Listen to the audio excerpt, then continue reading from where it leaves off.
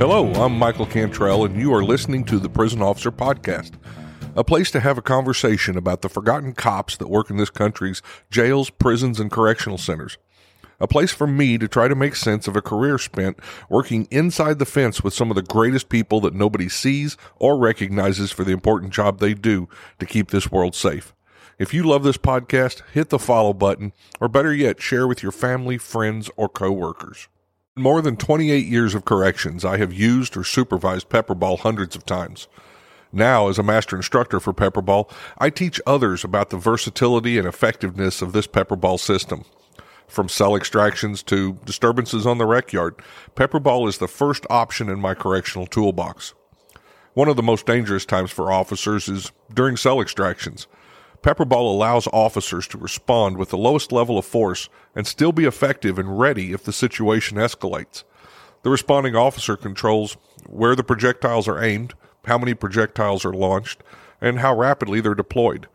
This allows the response to be tailored to the moment. To learn more about Pepperball, go to www.pepperball.com or click the link below in the show's information guide.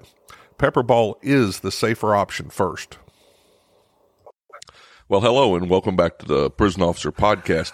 My name's Mike Cantrell, and today I've got a really special guest. He's an author and a law enforcement officer for many years, and I'm going to go to his bio here in the book. Michael Laidler has worked in law enforcement for nearly 2 decades. He's served with distinction in numerous positions and leadership roles, from police officer, border patrol agent, to federal corrections officer. Michael's dedication to service shines in all he does.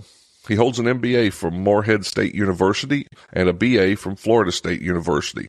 He's also a distinguished Toastmaster. For those of you that don't know what that is, we'll talk a little bit more about that. Michael has transitioned his career into training and educating law enforcement officers nationwide. He's highly sought after as a keynote speaker and facilitator, and Michael's methods continue inspiring and developing authors to become better, and in every regard, especially personally. It is his goal to impart the necessary personal development skills for officers to operate at full capacity in every situation. Welcome to the Prison Officer Podcast, Michael.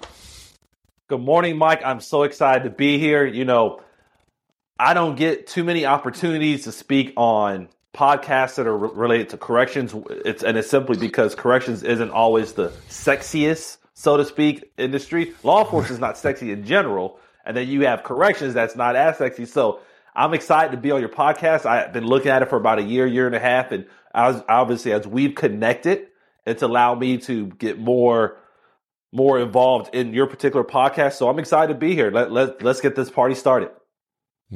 Absolutely. Yeah, I've been following you too, and how you're out there speaking, and we're going to talk about your book today.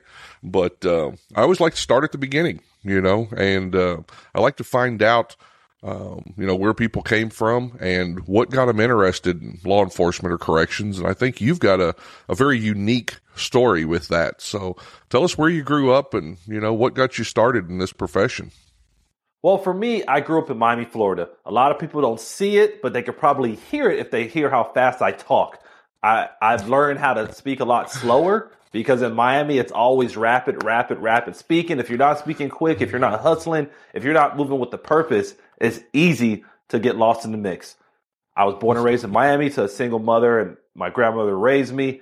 And my start in law enforcement was actually kind of unique because there was something that happened in 1994 as far as criminal justice law enforcement went. And it was actually an incident in California. So for the viewers, as you start thinking about it, think about June of 1994 in California. There was something that was really exciting that was going on.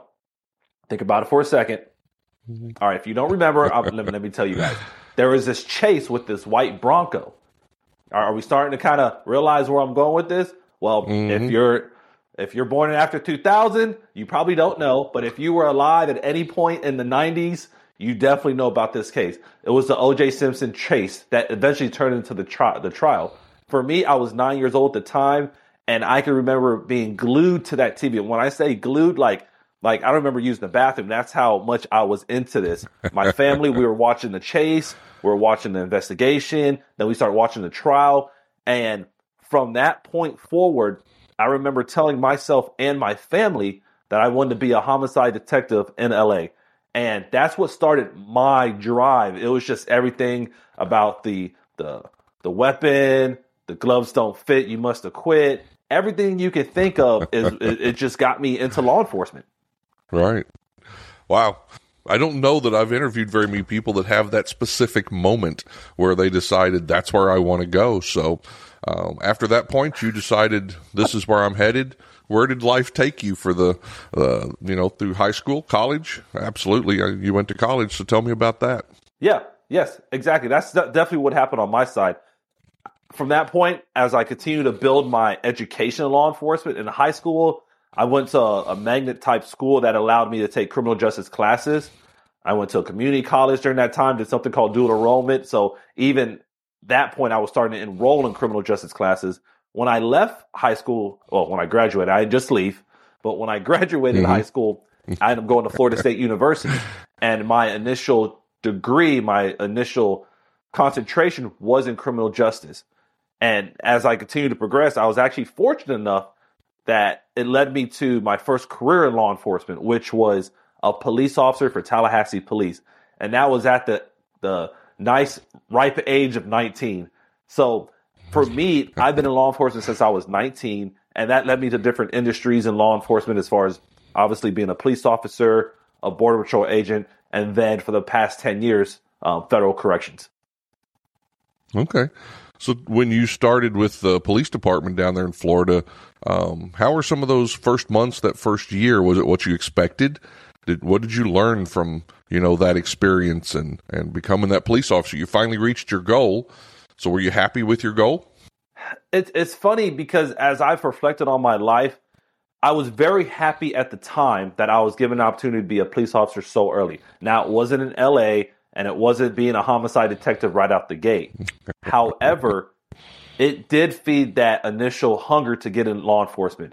Being a police officer, being in a uniform, being on the streets taught me so many things as a young man. It taught me to be an adult a lot quicker. It taught me that I had to make decisions a lot faster, and I had to make decisions for people very quickly. I do believe a lot of my decision-making skills that I have now was cultivated back when I was at that age. So for me, it did really grow it did grow me to being that more well-rounded person that could make decisions and allowed me to grow in that manner. So for me, yes, it was good. But I think when I got the position, as I look back now, because of some of my upbringing, and that upbringing meaning growing up in poverty, there's times when we didn't have a place to stay. I slept on couches, lived out of trash bags, didn't have electricity. Ramen noodles was the meal back then.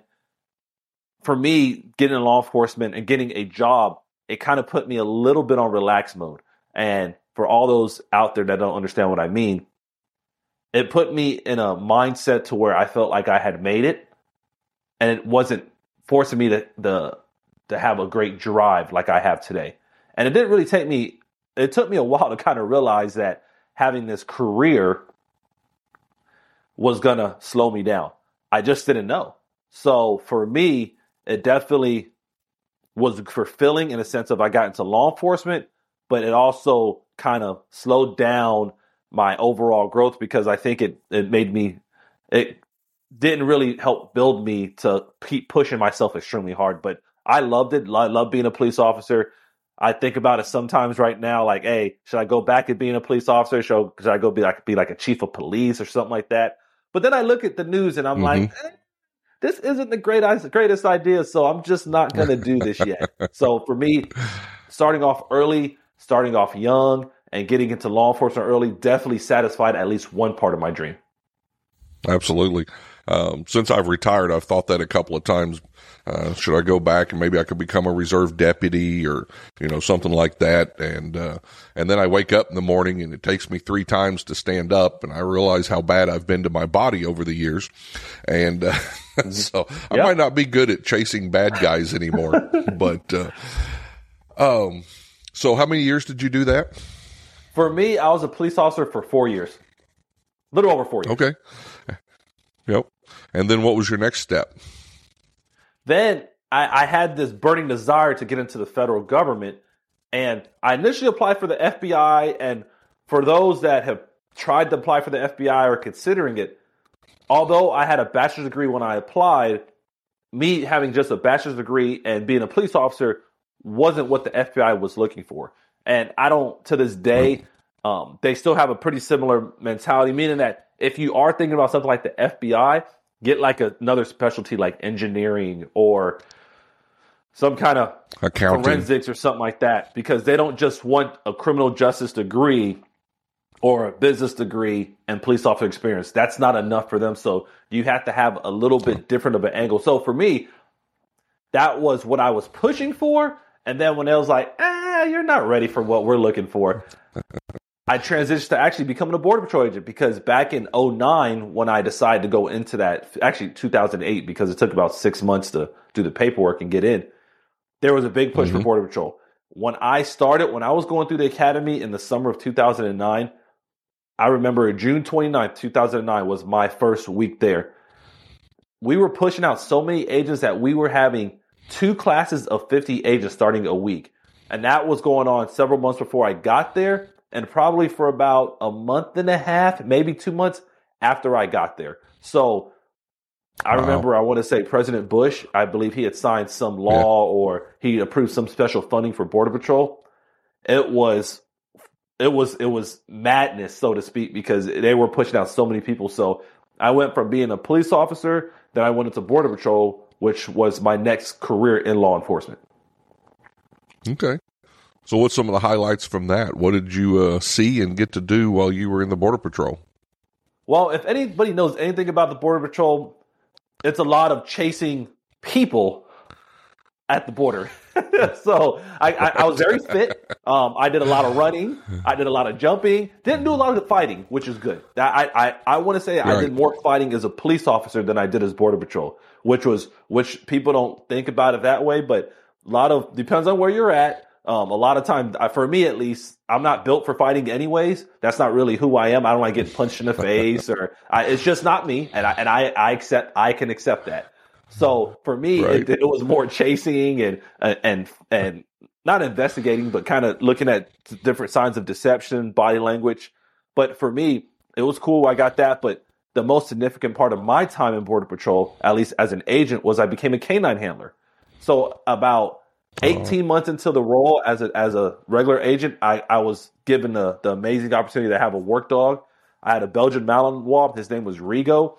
He was a 70-pound energetic beast. So we paired up very well. So for me, that was my highlight as a Border Patrol agent, as far as like the different things I could have done. I didn't want to be on horse patrol. I didn't want to ride ATVs. I didn't want to be on the Marine Patrol. I got into the role I wanted to get into, which was canine.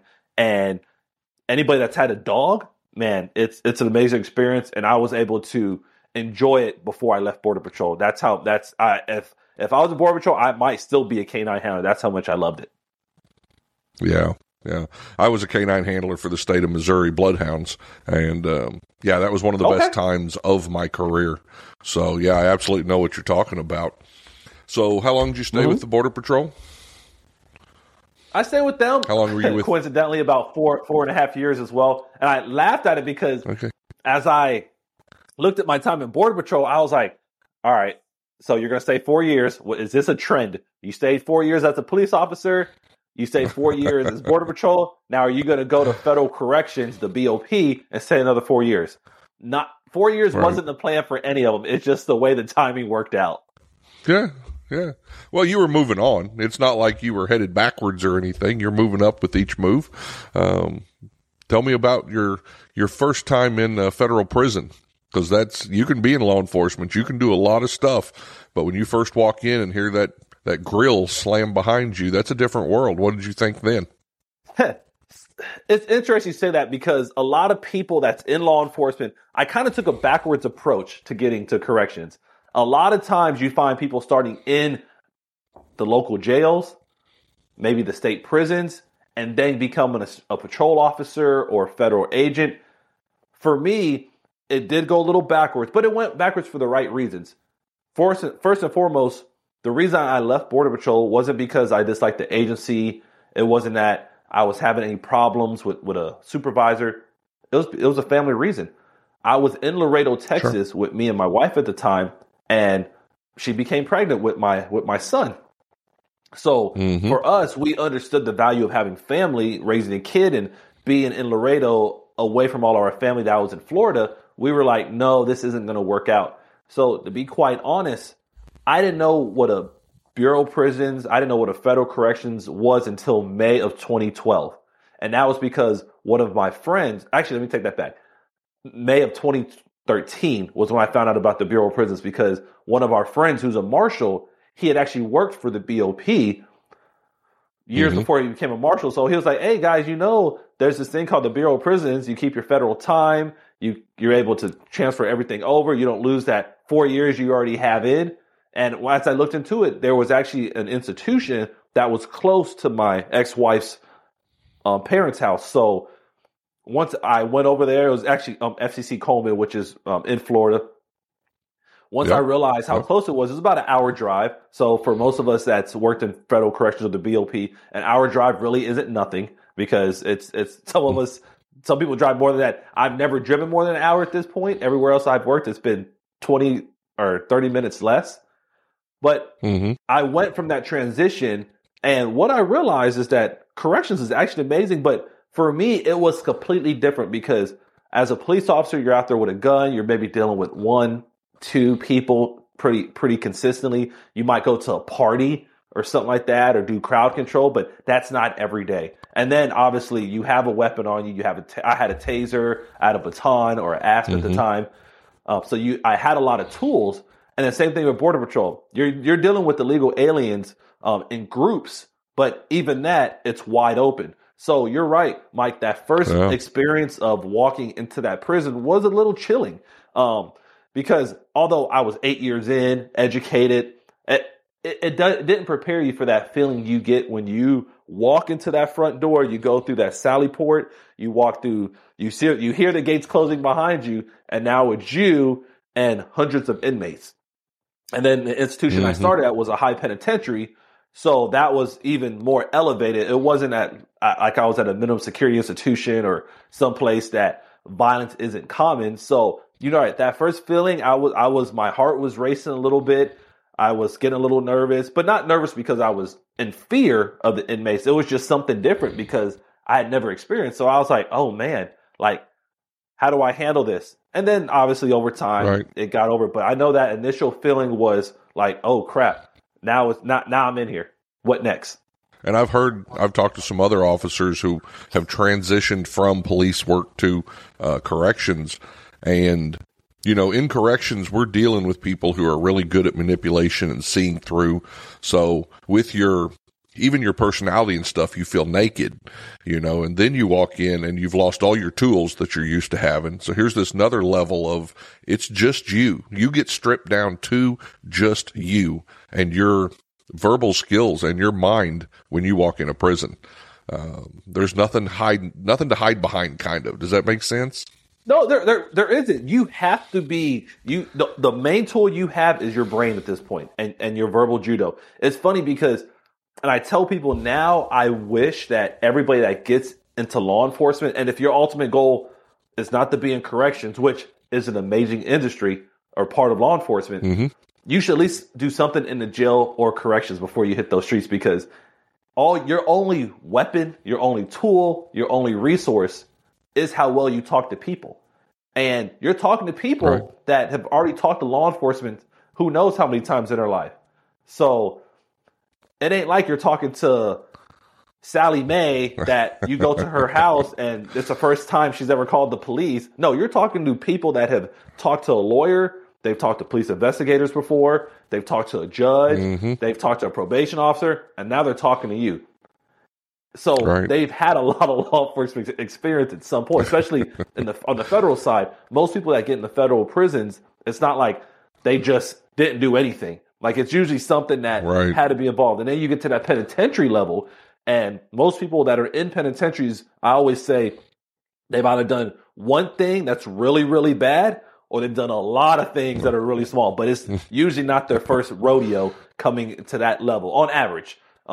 So, because you don't just automatically qualify for a penitentiary, there are things that no matter if you're federal or state, that you have to do to get to that level. So it's definitely a different type of atmosphere. It's a different tool I had to use and really bring out. And it's been amazing being able to use that tool for the past 10 years, because it's allowed me to even communicate with more groups because of it. Yeah, absolutely. So, corrections is one of those jobs where sometimes you can get lost, in the shift work. And then when you begin there, just getting to know you a little bit, I see the drive that's in you and the drive to do more and more, and you're always reaching out, trying to do something more. So tell me about, as you went into corrections, did you deal with the slowness, the pace? Were you, for me, it was somewhat the creativity. I didn't have the creativity that I could use at work. So that's why I had to reach outside of work in order to do some of that. Tell me your story about that as you've moved through corrections. So it is interesting. And for those that haven't worked corrections or are in it, it can be extremely slow at times. And it's weird you say that. Well, you're like, well, I'm surrounded by anywhere from 120 to a couple of hundred inmates at a time. How can it be slow? Because once you have a system, once you have a routine, the inmates know and you know. And once you gain that respect from the inmates, they're going to let you do your thing for 8 hours, 16 hours, however many hours you work that day. So for me, it was a little slow on a day-to-day basis, especially when I started out. But it was kind of cool because at the time I was in my last semester of my master's degree in business. And in that particular course, it was a leadership course. And that was actually it might have been my first time ever taking a leadership course. Actually, you know what? It was. And one of the things that it taught me was it talked about networking. I had never dealt with networking ever in law enforcement before, and even in any of my studies, because it's not a common thing to talk about in law enforcement. But you start going to these non-law enforcement industries and you realize how important networking is. So for me, early on, I had a great correctional training officer, a great field training officer. His name's Heath Pryor. He's actually works in Coleman right now. Great guy. And it was one of the cool transitions because as I was learning about networking, I had someone that was actually good at it. And he took me under his wing and he was like, okay, this is what you want to do. So for me, one of the very first things I was able to do was I was able to have a sit down with my ward at the time. She's retired now, Tammy Jarvis, and she had an HR background. So she was extremely excited to find someone that wanted to push their career. So for me, and this was probably the first 3 months, I had to sit down with her. I told her my aspirations. It was a great conversation. She gave me a couple of different things to look at. But one of the things she did, she challenged me not to just come to work and do nothing. She said, hey, always do more training, always figure out how to promote yourself, market yourself. And for me, it quickly allowed me to actually do that, Mike. Like, it was actually kind of cool because although I was an officer starting out, I didn't stay there long because then an SIS job, which in the federal prison is a investigator position, came open. And within 6 months, like by April of 2014, I actually was promoted to that role. So I went from maybe being an officer for 6 to 7 months, and people want to verify if they can, and I don't always talk about it until it's brought up. But yeah, I was an officer for about 6, 7 months. Then I went to investigations, and from there, boom, I was already in the game. Because anybody that's been in any kind of prison investigations, it never ends. It's just how fast it was. Then I went to becoming a lieutenant at a penitentiary. And obviously anybody that's been any supervisory role in law enforcement, you know, that's intense. Then I went on being over internal affairs at the next institution I worked at, which was intense. But then you're right, Mike. As I sat there, I was like, man, I feel like I need to be doing more. Like, what am I not doing? Then COVID hit. Then I was sitting in my house and I got another promotion at the institution running training. And I was like, what else can I do? Like I felt like I still wasn't like fulfilling my calling. Like I felt like I still wasn't doing enough. So that's when I started to get more involved in my speaking business, which I do a lot today. But you're right. There was that level of hunger that stayed consistent throughout even the prison side, because you're right. There was always something more that I wanted to do. Sure. And I don't think people realize, even at a penitentiary, and I worked at several penitentiaries, and they were rocking and rolling places. You can have a fight every day, but as a correctional officer, that just becomes part of your day. That takes up 10 minutes. It takes up, 20 minutes, and then you move on with your day. So there was always, kind of the work me, and then there was the out of work me, and I was always reaching to find something to do out of work to keep my mind busy for the rest of those times. So you talked about your speaking. Tell me something about that. How'd you get into that, and where's that taking you? Man, it's taken me so many amazing places.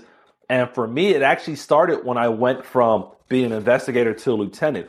One of the things that lieutenants do, or if you're non-federal, you may be a sergeant or a corporal, is that you actually do a lot of public speaking as a lieutenant.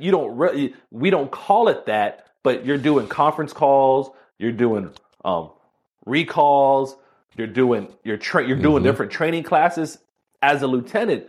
And as I entered that role, up to that point in my life, this was about 2015, I hadn't had any formal leadership training, or not much, not at least on the agency side, any agency. And then I hadn't really had any public speaking training, because really I had that fear of, I'm never standing in front of people and speaking. But once I picked up that supervisory role, based on some of the stuff I had already studied, I realized communication is going to happen. And I had to make a choice. Do I want to be a good communicator, or do I just want to be someone that's just up there talking aimlessly? I chose to let's work on my communication. So for me, and it didn't happen right away. It still took me about a year to actually get into it. But my speaking abilities that I realized I had started in February of 2016 when I joined Toastmasters. That's, if you guys have ever heard of it, type in toastmasters.org. I get no kickbacks from them. I just love what their organization is about. But Toastmasters is a international education program focused on public speaking and leadership skills. You don't pay much a year for it, which is crazy, because I would pay a lot for what they offer. But that's actually where my speaking skills and my drive for speaking started. And then, I was like, Mike, I was like, I like the speaking stuff. I can see doing it, but I still didn't really have a path yet. So the next year, which was January, 2017, I want to say it was around February, March, a former coworker, Robert Melendez, he had started posting these really cool images of like him speaking and different quotes. And I was like, hey, Rob, like, what are you doing? Like, are you still a Border Patrol agent? Like, what are you doing? He's like, oh, yeah. But I joined this thing called the John Maxwell team. And I am a very curious person. I love learning. So for me, I went and looked him up, and I was like, oh, John Maxwell. I read one or two of his books in the past, but I really didn't know much about him. So what he has is a certification program that gives you the skills and the data to be able to coach, train, and speak. So for me, I was so curious, and I obviously, one thing I got to tell everybody, things cost money. None of this was free on this side. Right. So I spent a couple of grand, and in July of 2017, I got certified in his coaching programs, speaking programs, and training. And it was so motivational. The one program I went to, I was like, you know what? I'm going to start a business in public speaking. And in October of 2017, I actually formed Michael Laidler LLC, which now I do business as Michael Laidler Unlimited as a speaker. But for me, that was the foundation of the speaking. Really came from the working in the prison system and becoming a leader, at least by title. Right. And I was like, I want to be a communicator, good communicator, not by title, but actual ability. Absolutely. And that's got to help you at work as well as outside of work. Just a little trivia note here. We had a former federal correctional officer on, I think it's been about 20 episodes ago, Wally Long. And Wally is a national Toastmasters champion. So Toastmasters also has competitions, yes. And if that's a pretty big title to get, and he's competed several times in that. I did Toastmasters many years ago when I was very young for about a year, and I think I got a lot out of it. You get to stand up and practice and speak in front of other people, so that is a great organization if you're looking into that. So tell me about John Maxwell. I mean, I've read the books and I've seen that they hold that school and stuff. Don't go into all of it, but what were some of the highlights of what you learned getting to do that? It's funny because the John Maxwell program is so comprehensive that there's an analogy that I use. They give you so much information, it's like having a turnkey house. Because if you say, Michael, I want to learn more about communication. Michael, I want to learn about intentional growing. Michael, I want to train my team on fulfilling their potential. There's more than likely a John Maxwell program for it. And when I say that, okay, it's a completely design program. It'll have a PowerPoint, it'll have a lesson plan, it even have speaking notes. So you can literally, I can go on his website, which I have lifetime access to as a paid member, and I could just go pull that whole curriculum right now. You can say, hey, Michael, hey, at noon, I need you to teach a 4-hour block on leadership, but focusing on these areas. And I'll see what programs are applicable. I can say, hey, Mike, which one sounds good to you? You'll say, oh, out of those 10 you just said, that one sounds good. I will pull the curriculum off and I can teach it. So my biggest takeaway from the John Maxwell team was there's a lot of things to take away from, but for the sake of time, the sake of purpose, for me, it's a turnkey house for information. Like it's so you don't have to sit there and say, oh, I got to create all this content, which I do on my own now for my stuff. But if you're a beginning speaker or you're looking at how to get into this industry, John Maxwell certification gives you all these tools. Obviously, it's his branded material. So if you tell someone, for example, I did a leadership program recently with a book called Put Your Dream to the Test. Obviously, you're about to buy 30 of his books. You're going to buy his facilitator guides. You're going to buy his master, his participant guides. He's going to provide the PowerPoint, but it's going to be still something. He still makes passive income, which is cool from it. But everything you use for after that, it's all you. You just got to make sure you pay his respect, and you say, "Hey, this is John Maxwell material. Don't Put Your Dream to the Test by Michael Laidler." You can't do that. But if you don't, most people don't care about. Most people like, "Hey, I just need this leadership program." So for me, the biggest takeaway was it gave you so much information that you could just start teaching that same day. Right.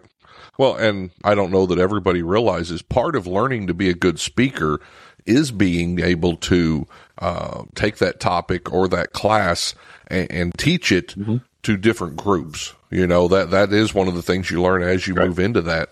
And so that sounds like that's what they're allowing you to do, is not have to do the back work and bring your skills to the table, which is the speaking and the instructing and being in front of a class. So I actually learned a lot of my skills from the Bureau of Prisons, because as well as I do with annual training and all the training we do, you may get snagged. If you're a good instructor, they're going to snag you and go, "Hey, you're teaching today at 4, at 2:00. You've got 60 people in here."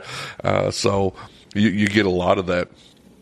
So at what point did you decide that, I've got your book here, Greatness Beyond the Badge, The 3 Key Principles for Self-Awareness by Michael Laidler.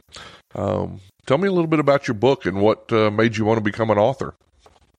It's actually kind of funny because I opened my business in 2017. I had some speaking engagements in 2018. A lot of pro bono work, trying to test the waters, seeing what I was good at, what I wasn't good, because even working with the Bureau of Prisons, your audience, the material, what you're going to be teaching. But as an entrepreneur, you're going out to a whole new world. As an entrepreneur, you don't know who's going to like you and who doesn't. So it's a different type of battle. Once again, in the prison system or any organization or agency that you're working in, who's going to be there. People have to show up because it's a requirement. As an entrepreneur, you have to learn to bring people to you, and that's through different things like marketing and speaking to the right person. So for 2018, that was a lot of what I did. And then when I took my promotion at the end of 2018 and 2019, I only spoke once professionally outside of the BOP in 2019. And then COVID hit, which was 2020, 2021. I did no speaking at those 2 years. So out of a 3-year period, I spoke once. And it was the summer of 2021 where I was sitting around my house, and I don't remember the day, but I was like, what am I doing? Like, why am I not using this skill that I've been working on for years to help other law enforcement officers out? Why am I not building people's leadership skills up in other industries? So I created a presentation. Initially, it was a presentation on self-awareness because I looked at our climate of what was going on in law enforcement. Obviously, we had the George Floyd incident that happened not too long before that. And then I just saw our numbers going down because when COVID hit, if you were on the fence about being outside or working from home, a lot of people realize they'd rather work from home now. And that you can't do field work in law enforcement from home. Like, you can do certain roles. That's obviously there's roles for that, but being around inmates, being around the citizens, you can't do it from a camera. You can't do it from your phone. You have to be out there. So our numbers started to dwindle, and I started to realize all the pressures. And for me, like I said, I was just paying attention. So I thought, you know what can I bring to the table? And that's when I created my presentation on self-awareness. It was actually initially called The Invisible Law Enforcement Officer, the 3 key principles for self-awareness. And I was like, you know what? That's kind of long. It's kind of different. So I started doing the presentation, kind of starting in 2022. And then I was listening to a podcast for a certain company that I was working with at the time. And it was kind of cool because one of the guys came on there, a guy named Chandler Bolt from the Self-Publishing School. And he was like, I could publish your book in 90 days or less. Now, remember, entering 2022, I had no intent on writing a book whatsoever. Like, that wasn't on Michael Laidler's radar. I was like, book writing, I like books. Doesn't mean I want to be an author like that. So in March of 2022, I heard his podcast, and I love challenges. As I've mentioned several times, I love learning new things. So I ended up reaching out to their company. Obviously, there was I'm not going to even say a nominal fee. There was a fee. Because if I say nominal, you may think it was cheap. It was not cheap. It was several thousands of dollars to kind of get that. So let's keep it. If you want things done right, you do got to pay. It ain't free. Just like if you want to be a speaker, you shouldn't be speaking for free. Not a lot. So in March of 2022, I took this idea, this concept, this presentation I had already been giving, and I said, you know what? Let me put it into the book. So every morning for about 45 days, I woke up and I transcribed my book into Google Documents. And it was kind of cool because I was truly focused and everything. And after those about 30 to 45 days, my transcript was ready. So from that point forward, I did all the other, they helped me with like the front cover, the Amazon stuff, the stuff you see right now, putting it in the book. And on July 26th of 2022 was actually when I published the book on Amazon. So for me, initially becoming an author wasn't the number one thing I wanted to do. But since I've done it, it's been so amazing, Mike. It's been so cool. Like, you have your book, you know how it feels. Like, being able to leave that legacy no matter what. Like, I have a book. I mean, literally, like, I don't have to write anything else. And that book can end up in a shelf in 2050 because it's already out there. Right. I don't know if it will, but the fact that I put it out there, like, I put my thoughts on the paper. And for me, and this is kind of a buzzword, but I love to use it, it was transformational for me because it gave me the confidence that I could write better. It gave me the confidence that I can reach people that I may never reach in any other manner. And I've even been able to give the books out to different agencies. And then when I say give, sell, let me clarify. But I've been able to sell the books to other agencies. Right. There's even been one state agency that bought 800 copies because they wanted all their staff to have one. So it's cool to have that out there. So for me, just having the book was even heightened my self-awareness because it made me learn even more about it. Like, because I was like, you know what? If I put this information in a book, it can't just be my opinion. It has to be my stories, but I want to make sure I have the facts to go with whatever I'm talking about. So for me, having the book, publishing it, bringing it out, it's been life-changing for me. Absolutely. That's great. Well, I've read your book and I do enjoy it. You know, you talk about the self-awareness aspect, and one of your little, I don't know if you call it a drill or a practice thing, but I found it really interesting and I found it current. And that was the selfie mirror method. So tell them a little bit about the selfie mirror method. I think that's a good way. I used to stand in front of a camera when I was learning to speak, and I would record myself and then go back and look at it, which is hard to do. It really is to look at yourself, doing that. But tell them about your little method there of gaining some self-awareness. So for me, there's a couple of aspects for the selfie method that I like. The premise behind the whole concept of that method is identifying yourself as a person. For me, that was kind of the driving force, because a lot of us identify ourselves as a title. Like you'll say, you'll meet somebody in public and say, I'm Officer Mike Cantrell. I'm Captain Mike Cantrell. I'm Lieutenant Michael Laidler. Well, for me, it was more of, how do I flip the narrative? So what I was telling people to do, at least in part of that selfie method, and as I built it, was take your phone, look at yourself, and identify yourself as your first and last name, the name you were born with, then your title. And it's crazy how that psychological method really changes how you think about yourself, because before, when you say your title, that means that's your image. But I wanted people to start forcing their image to be them. Like I wanted them to say, you know what? I'm Michael Laidler. I'm Mike Cantrell. I'm Joe Smith. And then I do this. I want people to flip it.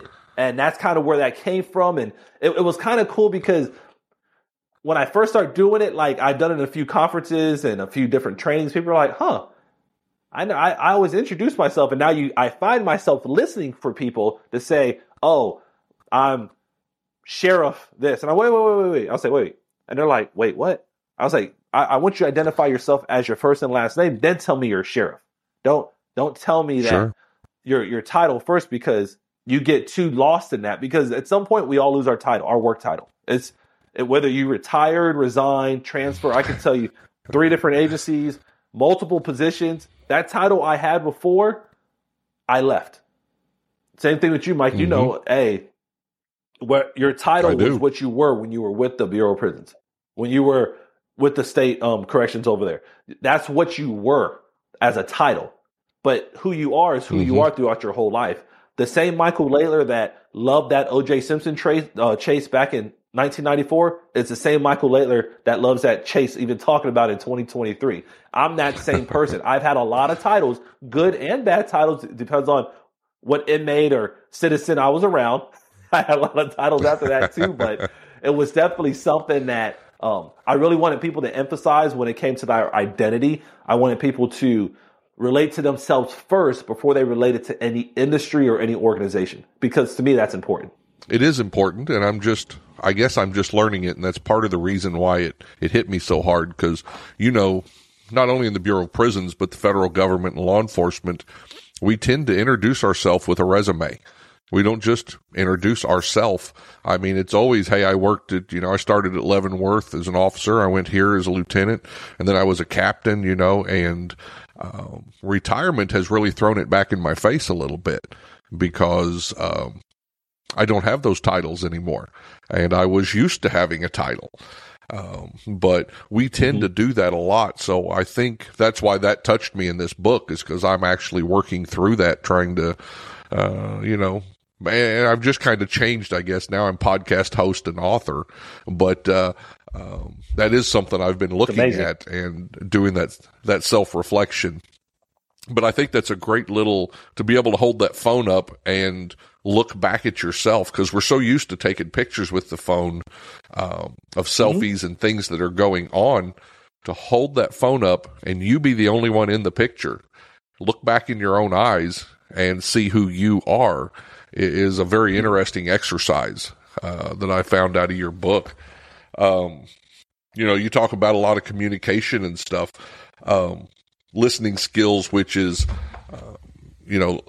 new correctional officers are always asking me. I get emails, pretty regularly. Hey, what can I do? How can I be a good rookie? And it all comes in corrections and in law enforcement. It comes back to listening. But once you learn to listen, whether it's at work or whether it's outside of work, you learn so much more about the people around you. And so I think that's an important part of your book. So talk to me a little bit about, you've been doing some speaking engagements that are just amazing, and tell us a little bit about what you're doing now and how that's going. Well, one of the cool things about writing a book is that you want to practice what you preach. So some of the things I talk about in my book, first and foremost, is getting a mentor. Getting a mentor in multiple areas of your life, because mentors have been where you're trying to go already. So for me, I've had some really great mentors, whether it's being a speaker, whether it's being a father, whether it's being whatever you want to call it. And some of these mentors have showed me, have laid a foundation, have laid a path for me.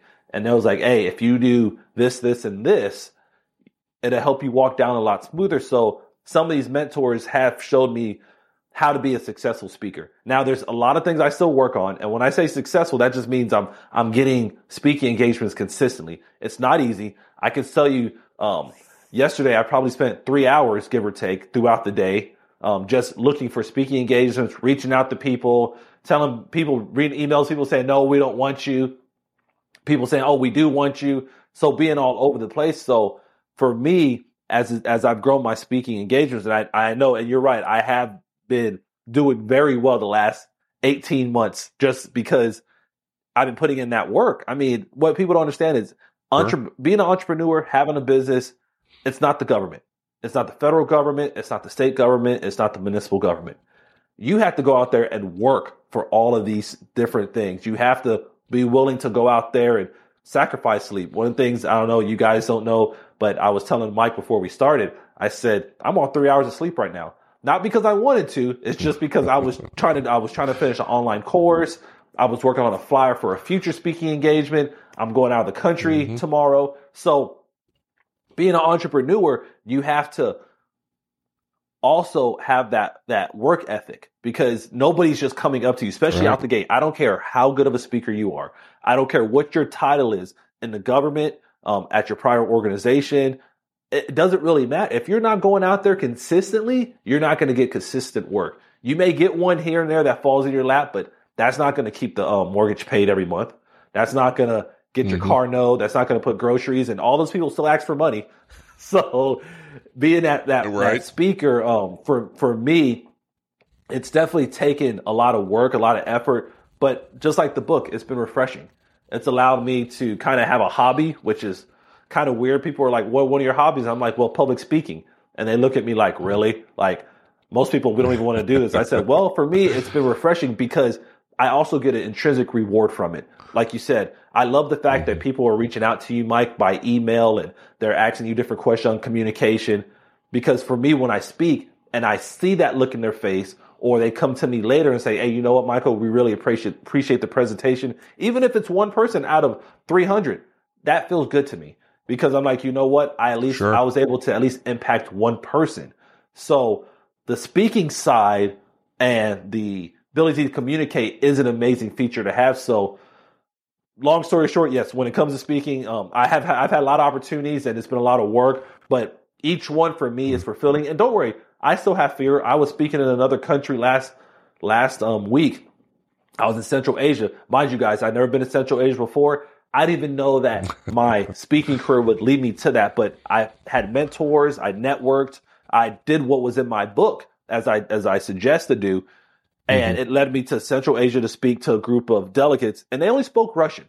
And the cool part about it, or the interesting part about it, was I don't speak Russian. There was translators in the room, so I don't want y'all saying, well, Michael, how many languages do you speak? I speak English and a little bit of Spanish. That's that. And when I say Spanish, it's usually when I travel, because it's part of survival mode. So for me, So for me, the speaking really showed me even more about myself, because, I mean, like I said, I always have a little bit of fear. I mean, I remember the first hour of that presentation, and I know for me, usually when I speak, especially publicly, usually my back sweats. I know this. I've adjusted to this. Like, if I feel sweat going down my back, it's normal for me. I don't want it, but I can't stop it, which is fine. Which is fine at this point. Right. But it's just part of the way my body, we all have something that we should react to, or that our body reacts to. So for me, but it was cool because I can see through their eyes, I could see through their body language that they were dialed in. They were paying attention to what I was talking about. I haven't had one guy, and this is only a small group of 25. He actually reached out to me, saying, "Hey, I want to learn more about this leadership, some of the stuff you taught about." So for me, and being a speaker, although it's a lot of work, it's very fulfilling. And I know, Mike, you definitely feel the same way because you're in retirement mode. I mean, you don't have to do anything else. Obviously, your energy and what you want to bring to the table won't let you, but speaking is definitely something. And you could, even if you guys want to call speaking instructing, whatever term you want to use, it's all the same. If you're standing in front of somebody speaking, that's public speaking. Let's just move, take that off the table. So it's definitely been fulfilling, and being a professional speaker has allowed me to go a lot of different places. This year, I want to say, because I do got to navigate and balance a full-time job, I want to say I've traveled 8 times this year so far, which, like I said, having a full-time and doing that has been a balance. And 2 of those trips have been out-of-country speaking engagements. So the other 6 or 7 have been within the United States. Excellent. Congratulations on that.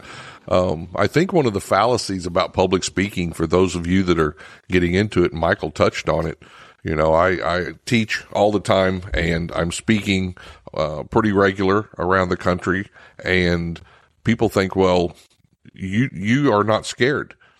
I'm just as scared now as I was when I first started. The only difference is I learned how to control what you see when I'm up there. But I'm still nervous. I'm still wondering the whole time. You know, I can't tell you the number of times I went and spoke or taught a 2-day class, and I get done and I'm like, did they get it? You know, cause especially law enforcement. I'm going to tell you something about law enforcement. You guys can sit there with a blank stare for 2 days and not give me any feedback on stage. So I'm always wondering, and then you walk out of class and they'll all walk up to you and, you know, here's a patch, here's a coin. Thank you for what you do. Really got something out of your class. And I'm like, I didn't even know I did it well, you know, so. You didn't say nothing. No. So if you're getting into public speaking, don't think that you're going to have this point where you're no longer nervous. It's learning to control those nerves and learning to give that good class and engage with people. And I think that's the best part of it, isn't it? The number of people, correctional officers, law enforcement officers that I get to go out and meet is just phenomenal these days. I mean, several hundred a year, different people and different stories and different backgrounds. And it's just, that's the rewarding part for me, is that connection. How about you? Man, I tell people, and I think that's part of the therapeutic side of the speaking, because you're right. Like I spoke to, okay, so back to the trip I had last week. And if this, I don't know when this is going to air, but let's say the trip I had in the beginning of August. The first day I was there, we did something called a cultural day. So the delegates and another about 20 of us, we went horseback riding.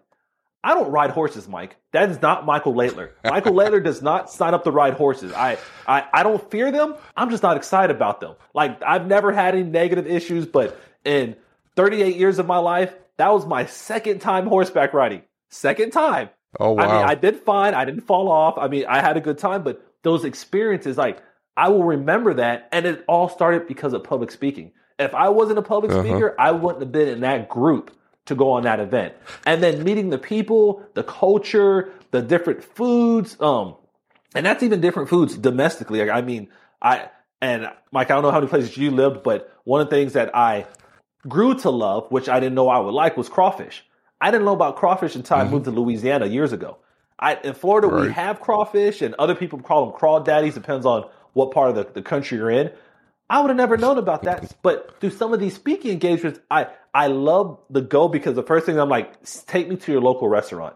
I want what the locals eat. Yep. I want to go, if you guys are known for hot dogs, hey, I want to go get that hot dog from that stand. If you're known for ribs, hey, I want to go get ribs from your favorite place. But that comes through public speaking and being able to kind of expand and go into different areas. I know, Mike, you said you've been on the road for a couple of weeks now. I hope you got to eat at some of these random places, because it's cool. It's like you're getting paid to travel, meet people, and learn new experiences. And then obviously when you vacation, like I'm taking my vacation out of country for a week, I'm going to learn that as well. But on the professional speaking side, most of your speaking engagements, especially if you grow, even if you grow for if you grow up 5% for a speaker, you're going to have to leave your current city. There's going to be, no matter what, if you want to do any kind of expansion, you're going to move, and not move, you're going to travel outside of your local driving area. So if you're looking at being a speaker, you're looking at learning different areas. You're excited about learning different people. That's one of the unwritten or unspoken like benefits. You're just going to meet people because that's just part of the business. Yeah, absolutely. One of my little tips or tricks about traveling. So there's a TV show called Diners, Dives, and Drive-Ins, I think it's called. Yes, when I go to a new city, I bring that up and I go back through their map, and I'm always looking because he picks out some pretty off the road places to go eat, and you'll get some. Oh, he's finding the local places too. He's finding the local places, or where the good chefs have been, or the good. So yeah, I was going to say that is a place I check as well. If the locals don't, or if they're like, we don't really know, I'll pull up that website quickly. Because you're right, the food's been amazing in all those places I've gone to. Absolutely. So I know you got to get on the road today, but I've really enjoyed this conversation. I'm gonna when you get back, I want to get together and I want to pick a topic, and you and I talk about a couple of topics. And now that we've learned about you, but tell these guys where they can find out more information about you, and where they can contact you. Absolutely. So for me, and before I say it, Mike, I will tell you that, and you guys, mind you, me and Mike have just been started talking the last couple of months or so. I love your take on the in-person podcast at events. I loved it so much that when I go to a conference in September, I'm going to try it out. I actually talked to the conference planner. I was like, hey, I was talking to a friend and acquaintance, and we were talking about like having like live podcasts at the events. And he was like, we've never done that before, but you know what? Bring whatever you have and let's try it. So, Mike, I do want to thank you for that. I want to thank you publicly for that as well, because for all those listening, if you've heard Mike or you kind of see what he's doing, those public podcasts are kind of cool because it's not the norm. It's not what people are used to. So if you see him in a conference, make sure you reach out to him and say, hey, do you have your equipment with you so we can do a live podcast? Because I think it's just a cool concept, because a lot of us small business owners don't think about that, but social media and being on radio is actually old school. I mean, I those hand radios, I think that's what they call them. People have been doing those for decades. Right. It's just now we're more digital. So yeah, it's all right. So I just want to give you a quick shout out because it popped into my mind. I appreciate that. When we were talking about that and doing it. Sorry, guys. I get excited. 3 hours of sleep. I know. I've only had water in this. 2 bottles of water. That's it, guys. I know. Hyped. But for me, if people are looking for me, my favorite platform right now is LinkedIn. I do a lot of posting there, and you can just find me at Michael Laidler. That's the main area. Obviously, my website talks about what I do, doesn't really show everything because websites only show so much. And that's michaelalaidler.com. Right. I have a YouTube channel that's Michael Laidler as well, where I post videos weekly about different leadership, different self-awareness, as well as I have a podcast that I put on there as well. And then obviously my email is michael@michaelalaidler.com. So any of those areas you can reach me. If you want my cell phone number, you can definitely reach out. I don't mind any of that, but I definitely want to make sure we connect at some point. Obviously, maybe me and Mike can bring this podcast to wherever you're located at, and we could do a live on there with you as our third guest or something like that. But yeah, to reach me, LinkedIn, email, my website are all viable options. Well, that sounds great. Thank you so much for coming on the Prison Officer Podcast. I know there's a lot of people are going to enjoy this episode and getting to learn a little bit about you and hearing about the good work you're doing out there, because I think it's good for the correctional officers, the prison officers out there to see. It was good for me to look at people when I was there and know that there was life outside of that, 16 hours I spent working in SEG. So, there's plenty to do out there, guys. Grab the reins, learn some public speaking, join Toastmasters. You can go however far you want to go.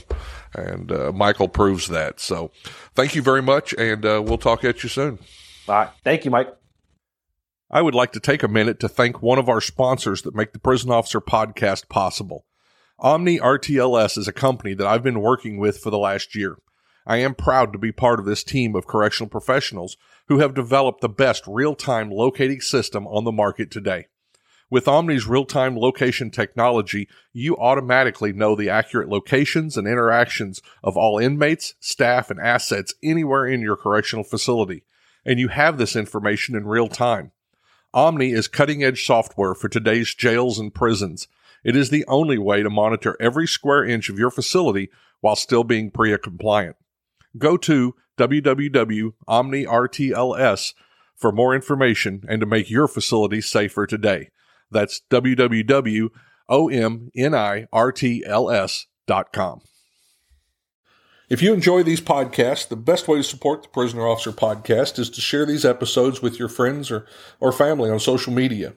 Let me invite you to visit www.theprisonofficer.com. If you haven't already, check out the Prison Officer Podcast on Facebook and click that little follow button. Or leave us a message, or better yet, leave us a review. And if you're listening to us on Apple Podcast, Google, or Spotify, please click the subscribe button. Till next time, I'm Mike Cantrell. Watch your back, and please take care of each other out there behind those walls.